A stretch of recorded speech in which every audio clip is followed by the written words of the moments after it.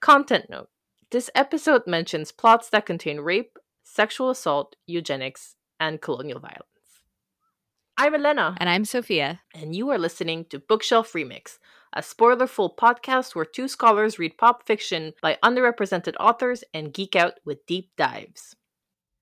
Since this is the first episode, we should probably introduce ourselves. So, I'm a philosopher by trade, a knitter by compulsion, and a reader by choice. By this, I mean that reading for fun, I should specify, is something that I had to choose again in my adult life because it had slipped away from me, kind of like a spiritual practice that I'd let out to dry. I devoured books as a kid and frequently read well into the night, and I got into trouble because I would much rather hide in my room and read instead of doing chores, which my mother did not appreciate. But as I grew up and started reading professionally, I was reading mostly nonfiction for my degrees, so I lost touch with that enthusiastic reader inside of me. So that's what I want to try and remedy with this podcast, and why I'm excited to start this as a project. Because I'm coming to pop fiction enriched by my years learning analytical tools, the way I read now is completely different than the way I read as a child, and I'm excited to discover the reader that is me. I'm excited to meet the reader that is you too. I'm Sophia, and I'm a comparative literature scholar, also a knitter by compulsion, a tango dancer when it's safe, and an unabashed book lover. Growing up, I was determined to be a novelist because I found so much solace in novels as an only child. I pretty much never wanted to do anything else, just reading or writing. Then for college, I started out as a creative writing major, trying to turn the thing I loved into work, but the creative writing degree involved taking a lot of literature courses, and I fell in love with analyzing literature. So then I switched to being an English major, pursued my master's in English, and then took reading to a new extreme in my PhD. Comparative literature requires working, at least during your PhD, on literature written in three different languages. Mine were English, French, and Spanish, and I have to say, learning more and thinking more critically about where literature comes from, what language it's written in, and how that shapes it was really an enriching experience. It also means that I'll probably be permanently buried in an I should be reading this list, but this podcast is a way for me to take some time out and read some contemporary literature for personal pleasure. And that's been so much fun to get back to. So, with that being said, should we get started? Yes, let's. So today we'll be talking all things Mexican Gothic by Silvia Moreno Garcia. Mexican Gothic follows its young heroine, Noemi Taboada, from the lively social scene of wealthy Mexico City socialites to the isolated home of the mysterious Doyle family, High Place. Noemi must unravel the mystery of the British Doyles and their ties, literal and figurative, to the land around High Place in order to save her delicate cousin Catalina from her handsome but menacing husband Virgil Doyle. Will Noemi be able to figure out the Doyle's plans for herself and her cousin before it's too late? Or will they be trapped in High Place forever? Ooh. Today we'll be discussing colonialism in Mexico and the novel, as well as the Gothic novel genre and Moreno Garcia's adaptation of the Gothic. We hope you're as excited as we are. So, when reading Mexican Gothic, I think there are two key areas where some context enriches the text, and both are in the title. One is Mexico's specific colonial history, because colonialism immediately begins moving into the narrative from the moment we learn our protagonist, Noemi, is a dark-skinned mixed-race character with indigenous heritage. Her grandmother, we learn, is Mazatec, which I think is important because being able to name and recognize indigenous communities by their actual community names disrupts the erasure of indigenous peoples in the Americas. So it's political that Noemi knows her heritage is partially Mazatec. Much of the conflict in Mexican Gothic is predicated upon the conflict between mixed Noemi, who is identifiably Mexican in contrast to the British identifying Doyle family, who collectively make up a powerful antagonistic force in this narrative. The Doyles are foreigners in Mexico who make no attempt to assimilate to the culture. So we have Mexican mixed-race Noemi, the very Aryan British Doyles, and then Catalina, who might be representative of the Spanish Criollo elite. A lot in the narrative suggests that Catalina lacks Noemi's mixed-race heritage. So right off the bat, some context to recognize is that prior to European colonization, Latin America had many, many different communities of indigenous peoples, of which the Mazatec are one. Then, Spanish colonialists arrived and spread across Latin America, and claimed the land by essentially either slaughtering or enslaving the people who already lived in Latin America. During Mexico's history, as the Spanish government officially withdrew, the French and the British both attempted to likewise colonize Mexico. as the settler colonialists turned criollos, which is the word for people of Spanish descent born in the Americas, tried to establish national sovereignty. That's a simplification, but I want to give Elena a chance to respond to me because I could babble about colonialism endlessly. No, please, babble on. We had discussed off air how Noemi's physical appearance is not mentioned at length in the novel compared to other characters. So the mention of her dark skin and Mazatec heritage is even more salient, especially in contrast to the pale and morbid Doyles, which also explains why the plot hinges on their needing Noemi's fresh blood, even though they don't really recognize her personhood. For a heroine that's portrayed as being very active, we don't get much of a sense of her embodied presence. Speaking of fresh blood, actually, Moreno Garcia has a vampire novel coming out. Ooh. I mean, yeah, she has mentioned obviously being inspired by Dracula and Camilla and those kinds of novels. Yeah. It makes sense as a follow up to this, I think. So, my impression of Noemi is that she's a little bit Mary Sue-ish, kind of an invitation to the reader to insert themselves into the space of Noemi, I find. Similarly, one of the things that kind of immediately threw me off about the novel was the fact that there's not a lot that feels particularly Mexican about Mexican Gothic to me. We're briefly in Mexico City, where we get glimpses into Mexican culture, but we're then quickly transported to this completely British environment where the people only speak English, even the workers were at some point imported from England, and where the Doyle family aggressively guards their British identity.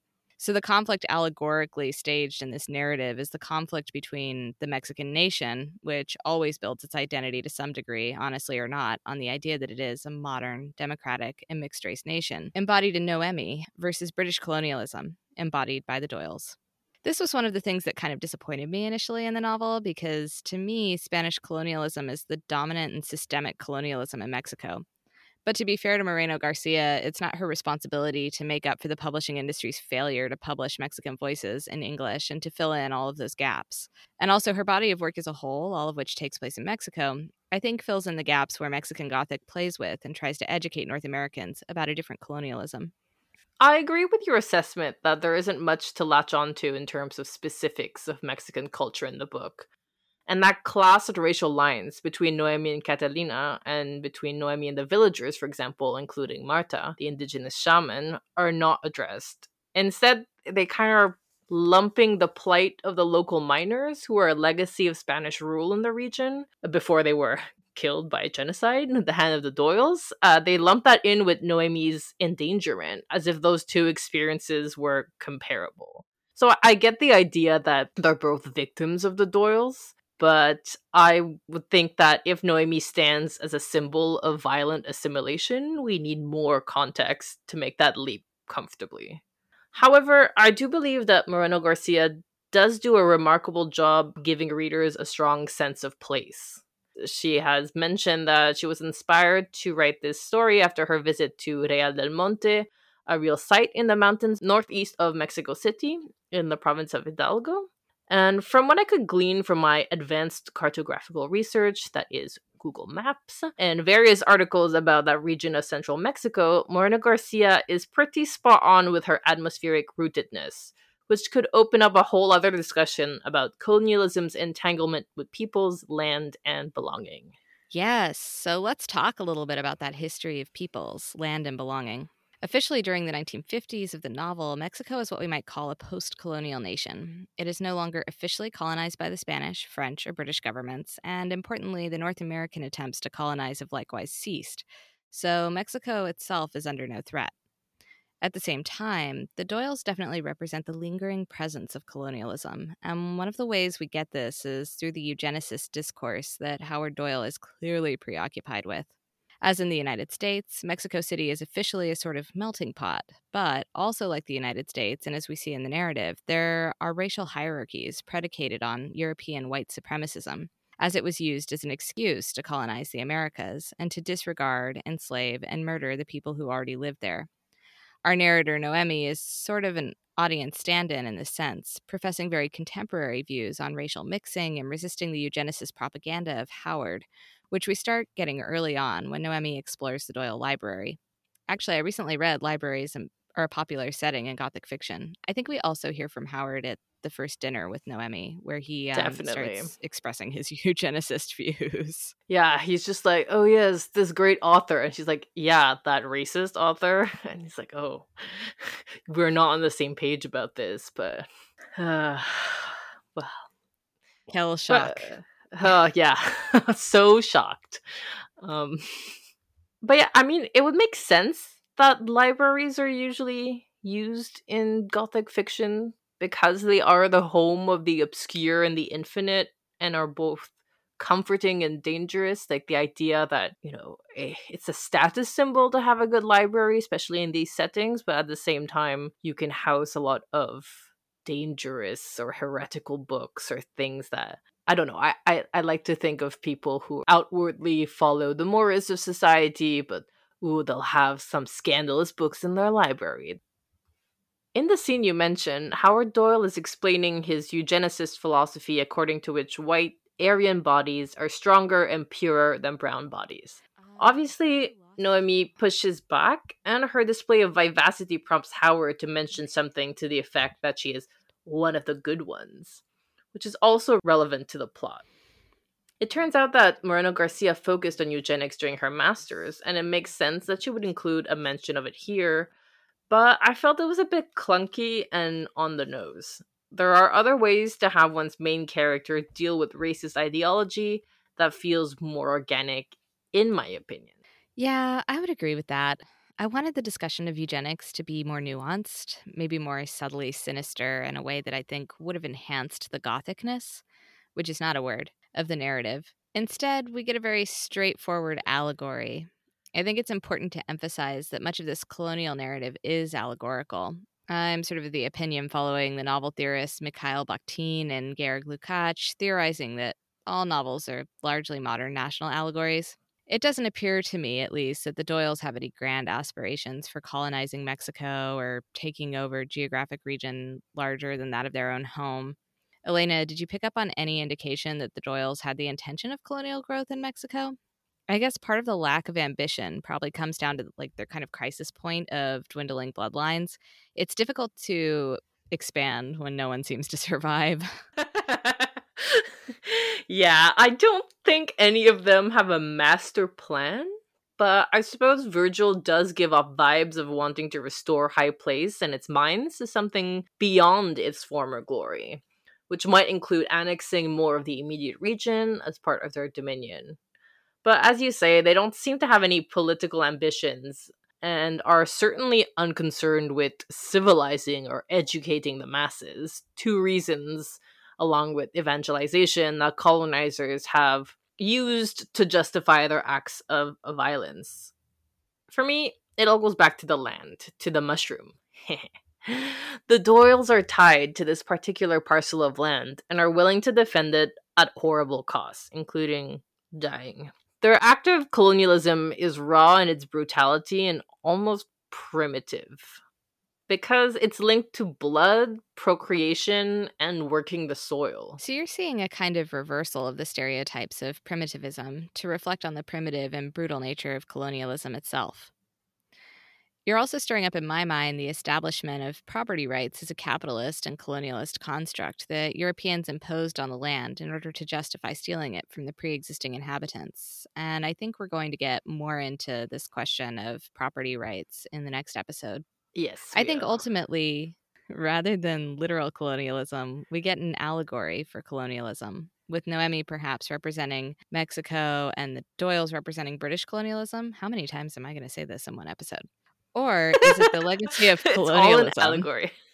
Yeah, I have a real thing for allegories, everyone. In case you were wondering, pretty soon you'll just be saying along with me, it's an allegory for nationalism. Or is it the legacy of colonialism that its consequences continue to linger and fester in Mexico long after the end of official European colonial efforts? In the end, although the big bad is so clearly colonialism, there's no way someone could read this book and not identify that line of interpretation. It's very, she's not light-handed about it. I think I have decided that it's not about colonialism at all. So bear with me. At best, the Doyles are an allegory Oh, for the violent and monstrous nature of those who invest in maintaining absolute power at any cost. But really, they are a failed example of colonialism, specifically because they are not seeking to affect the rest of the country. They have become addicted to high place, and it has become their very existence. But they are cut off from the rest of the world, and they don't seem to harm those who stay away, including the nearby villagers. To me, for it to be a true allegory of colonialism, there would have to be some evidence of the ongoing harm the Doyles are perpetuating beyond their attacks on Catalina and Noemi. Maybe that would be a good story to tell in a sequel, where we follow Francis as he tries, and probably fails, to disentangle himself from his Doyle identity as he makes his way through 1950s Mexico City. I do want a sequel. I feel like there's so much in this novel that's pointing I towards the know. possibility, even though people have said like there's going to be no sequel, but come on, it's not We finished. we still Anyway. have the options out. Like we still have at least like 3 possible storylines that we could write the next book. Yeah, that's the next step for Bookshelf Remix. We're just gonna move into Yeah. fan fiction and quit podcasting. You heard it here on the first episode. We are not committed to these medium, people. Yeah, either that or we'll offer it as premium content. Sophia and Elena's fan fiction of Mexican Gothic. Fanfiction. The demon mushroom. But I do agree with you. Colonialism does become kind of too easy a bugbear in this novel. But I can't let it go. So I keep finding myself troubled by Moreno Garcia's choice of British rather than Spanish antagonists returning to colonialism because national identity ends up being so central to the narrative. Is it because British people are more recognizable like as white bodies and therefore also more recognizably white supremacists? Or is it simply that British colonialism is easier to isolate and pack away, to leave behind in High Place or in Real del Monte? Angel Rama, a now deceased Latin American literary scholar who is hugely influential in Latin American studies, states in his work that even at the moments when the Spanish were colonizing Latin America, their power in Europe was already waning, and they had become a periphery within the European world. Spain and its population are often racialized on the grounds that Spain at one time had a large Muslim population. So there's a way that the Spanish have never been legible as white Europeans, which doesn't erase their own racist colonial projects at all. But I wonder to what extent Moreno Garcia chose British colonialism for both the fact that its consequences are less widespread, more limited, and also because it's more recognizable to an American audience. There's been some suggestion that part of the answer to this lies in the second half of Mexican Gothic's title, its genre, which is the subject of the second half of our episode. But we must leave you in suspense for now. After the break, we'll get into the ins and outs of Gothic literature.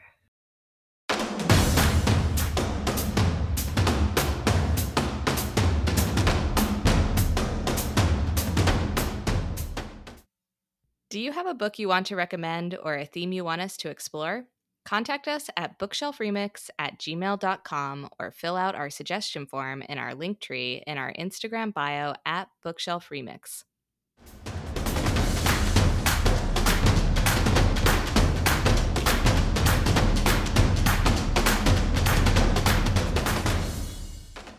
Welcome back.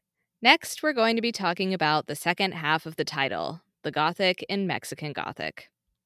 I have to say this novel hooked me from the title because I'm familiar with the Gothic genre, I love Gothic romances, and I was definitely curious to see what a Gothic novel set in Mexico specifically would look like because I haven't read many works set in Mexico. I also knew that Gothic fiction tends to feature opulent settings, and I love that aesthetic of decadence and decay, of grandeur, but also the haunted edifices of a past. The child in me still really loves the fantastical elements of Gothic fiction mixed with that kind of edge of your seat suspense and sense of danger.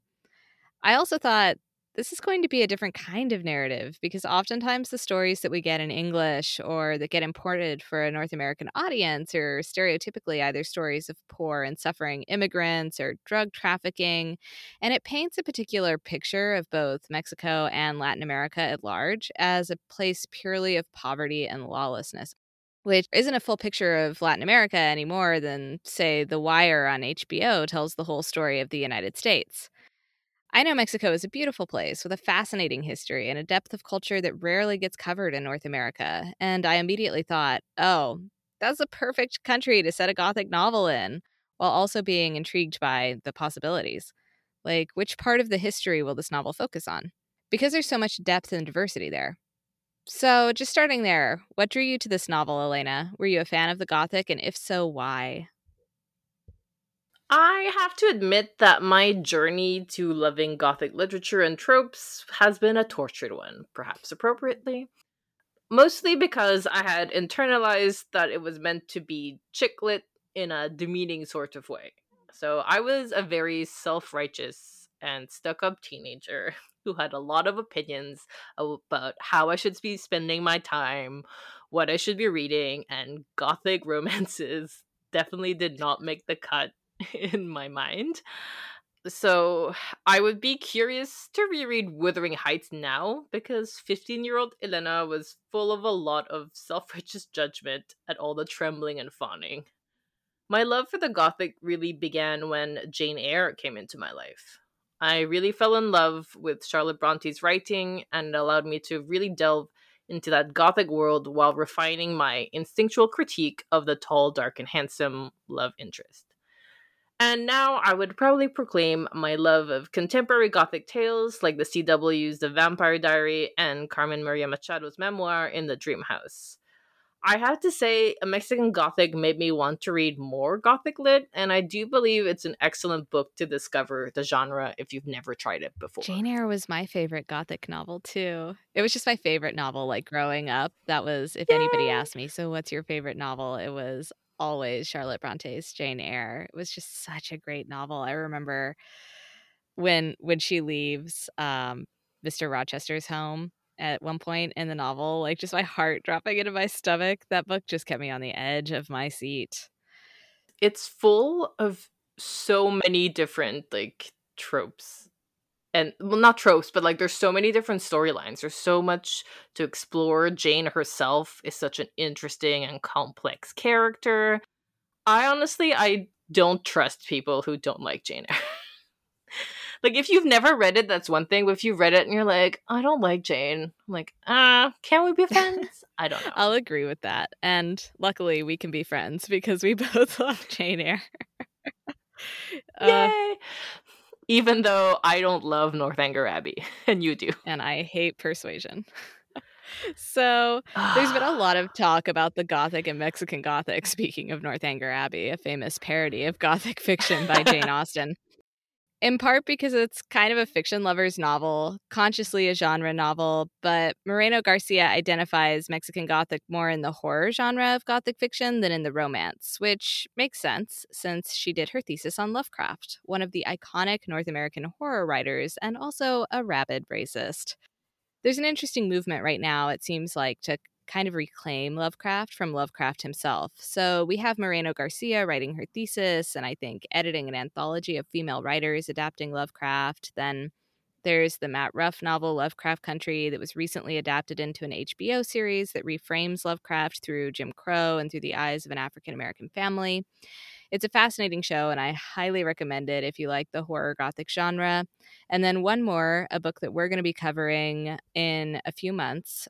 The City We Became has a lot of references to Lovecraft as well, and just reframing it through the lens of a person of color experience, because Lovecraft has kind of set the standard for what Gothic horror is, or what horror is as a genre, or horror fantasy, I guess.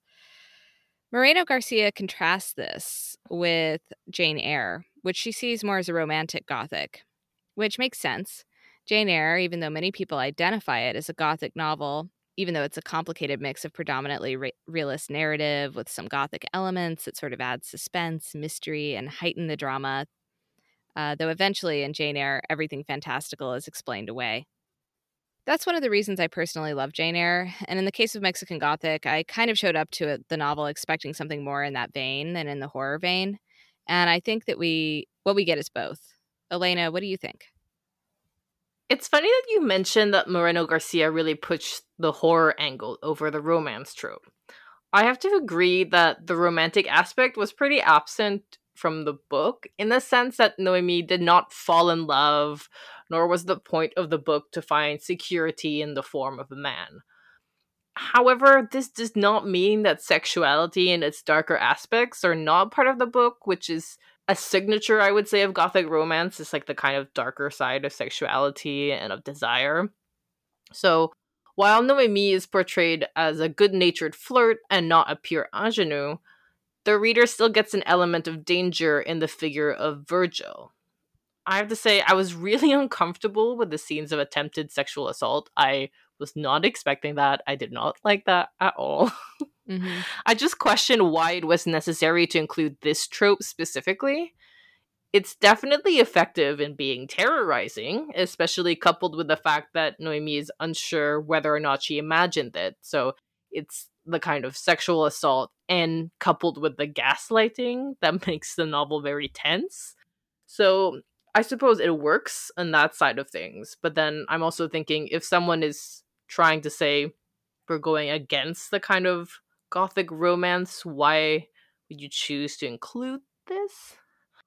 So also, since we already have also Howard playing the role of a predatory villain, I was unsure why we needed Virgil being a rapist or an attempted rapist. And there's also the inclusion of a forced marriage. So in this non-romance plot, we have like romantic interests, tense sexuality, and a forced marriage. So this not a romance has a wedding as a key plot point.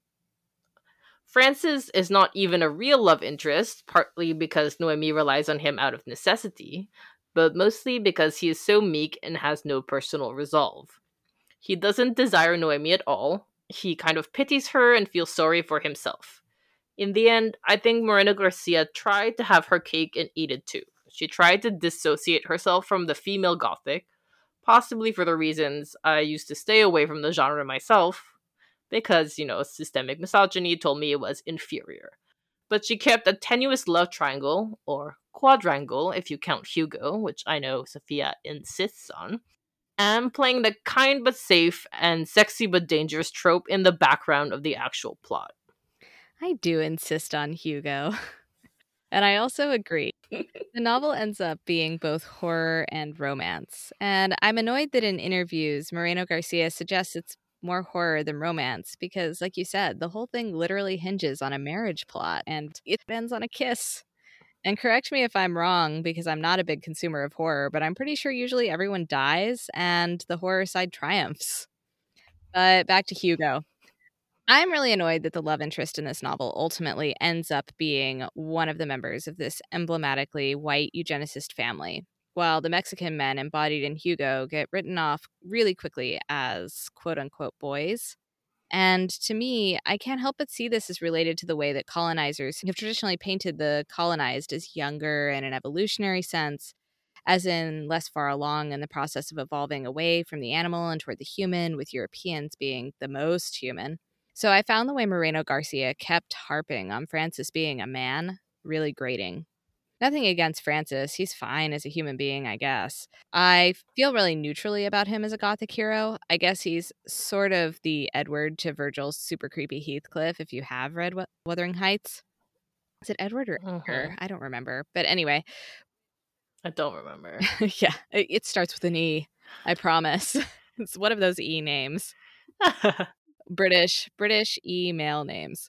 Still, what makes the scenes between Noemi and Virgil interesting is the way the author plays with Noemi's sexuality, giving her a well-articulated knowledge of the difference between her own desire, so sidestepping the typical kind of slut-shaming you might find in a traditional Gothic novel, where protecting every woman's Victorian virtue is of utmost importance.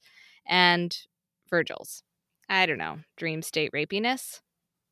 If Virgil is presented as handsome, he's definitely never presented as desirable. And I guess that's interesting, though I agree with Elena's point about, like, why rape? I feel like a lot of times in novels, it's kind of an easy way of building sympathy for for a particular character. And I really strongly dislike that. I feel like we need to maybe cut rape from like the list of tropes that people use for a while and ask everyone to like really think about what is it that you're trying to convey with a scene like this, and are there any alternatives, because it really does get used way too much.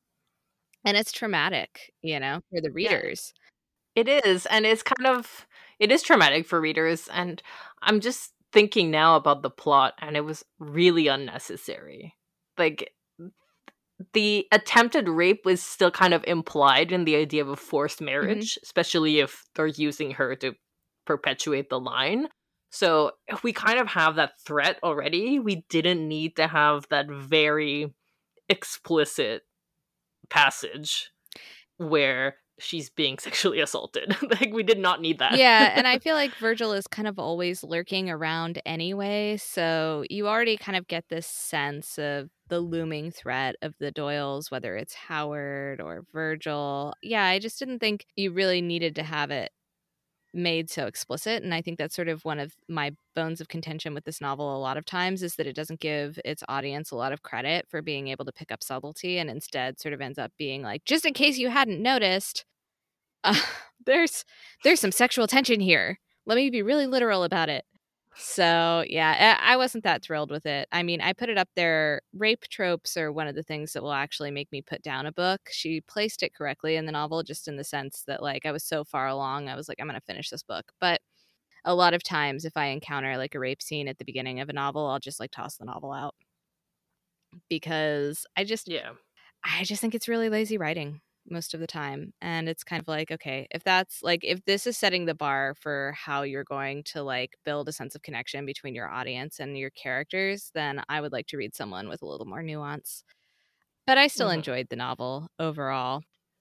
To be fair to Maria Garcia, like you mentioned, it happened later in the book. And I will also say the fact that I said that we could remove it and it would be okay means that her plot doesn't revolve around that. So, in that sense, she did include it, and I'm not happy about it. But it's not like the whole story revolves around that aspect, which, in my eyes, would have tainted the book. So, it's still possible to enjoy the book and just kind of cringe over those few pages. Yeah. And one thing I did really enjoy about the book is the way that it pushes back on the trope of the dangerous gothic hero. So, Virgil, I guess, as sexual assailant, as opposed to like tall, dark, handsome, kind of pushy Mm-hmm. hero who initiates our heroine into her sort of sexual awakening. Noemi gives a resounding no thanks to Virgil's Byronic hero of it all. But all that is to say, I agree that an awful lot of this novel hinges upon romance and romance tropes to 100% say it's not a gothic romance. Were there any particular moments that stood out to you, since you were less interested in Hugo? Did you find the romance side of the novel compelling? I feel like in our next episode, we're going to get more into the horror of it all. Yeah, I mean, I sound like a terrible person for ignoring Hugo. And, but to be fair, he only exists in the first chapter. He's the guy that Noemi like goes on a date to this like fancy dress ball. And when I say like I don't include Hugo, it's because I guess I wasn't looking for him. He was kind of there to showcase that Noemi was being flirtatious and like she's a kind of like free, liberated woman type thing. And then I just didn't feel invested in Noemi finding a partner, and I didn't think like Hugo came back often enough for me to care about him. I will say that her not today Satan attitude towards Virgil felt very satisfying, so I agree with you that in that sense Moreno Garcia is pushing back against that trope. I am not super well versed in the horror genre, but I have read Dracula by Bram Stoker and played the eponymous character in a satirical play in high school, but that is a story for another day. And some Stephen King. And romance is definitely a factor for both of those male authors, even though their books are not usually categorized as gothic romance. So, my inclination is to believe that the gender of the author factors into how a book is read, discussed, and marketed. And given highbrow society's explicit disdain for the romance genre, it makes sense that Moreno Garcia would do her best to present Mexican Gothic as a work of quote unquote serious fiction, for lack of a better word, which is the product of the patriarchy, and that sucks. But I could be wrong, and I can't presume to know what's in Silvia Moreno Garcia's heart. But maybe one of our horror aficionado listeners can enlighten us further on this subject. I will say as well with my reading of Hugo, I think I really fleshed it out after reading our next book, Sex and Vanity, because that book does the reverse, and I'm really excited to talk about that one and the romantic hero in that novel for that reason, because I think it's a bit more, it does more reparative work, actually introducing a man of color as a viable romantic hero, and I just didn't find that in this book. And I think reading these two back to back really consolidated that for me, where it was why am I uncomfortable with this romance? And then finally going, this is why, because we actually need a novel that features a viable male Mexican hero as opposed to a white British man whose family has kidnapped you and tried to force you into marriage and all of this other terrible stuff. One thing that definitely stands out to me in Mexican Gothic, and I think this is true of a lot of American Gothic literature across North and South America, is, so to be clear, we're talking about a Central American novel by a Central American author who now lives in North America, in Canada, and writes in English, which is in and of itself a fascinating choice, is that where in European Gothic fiction the irrecoverable past of the Gothic tends to be a feudal aristocratic past, whereas in the Americas, the characters are haunted by colonial histories and wrongdoings. Mexican Gothic definitely delivers on that, but it has a lot of layers of nostalgia and lack thereof. I know Noemi yearns to be a modern woman, so in that sense, she's kind of our classic modern character trapped in a Gothic puzzle she has to unravel in order to find her way back to a sustainable and unhaunted life. And I also find this novel has two histories. One it wants to exhume, which is the indigenous histories and knowledges of pre-colonial Mexico, and the second it is essentially exercising, which is the colonial history. At the same time, as much as Noemi tries to combine embracing her mestiza heritage with a modern future, an MA in anthropology in the 1950s is an interesting choice.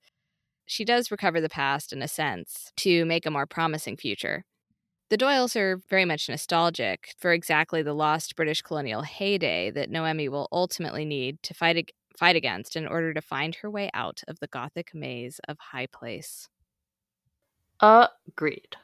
And I'll definitely have more to say about the mestiza identity in our Sex and Vanity episodes, but I cannot reveal all of my secrets here.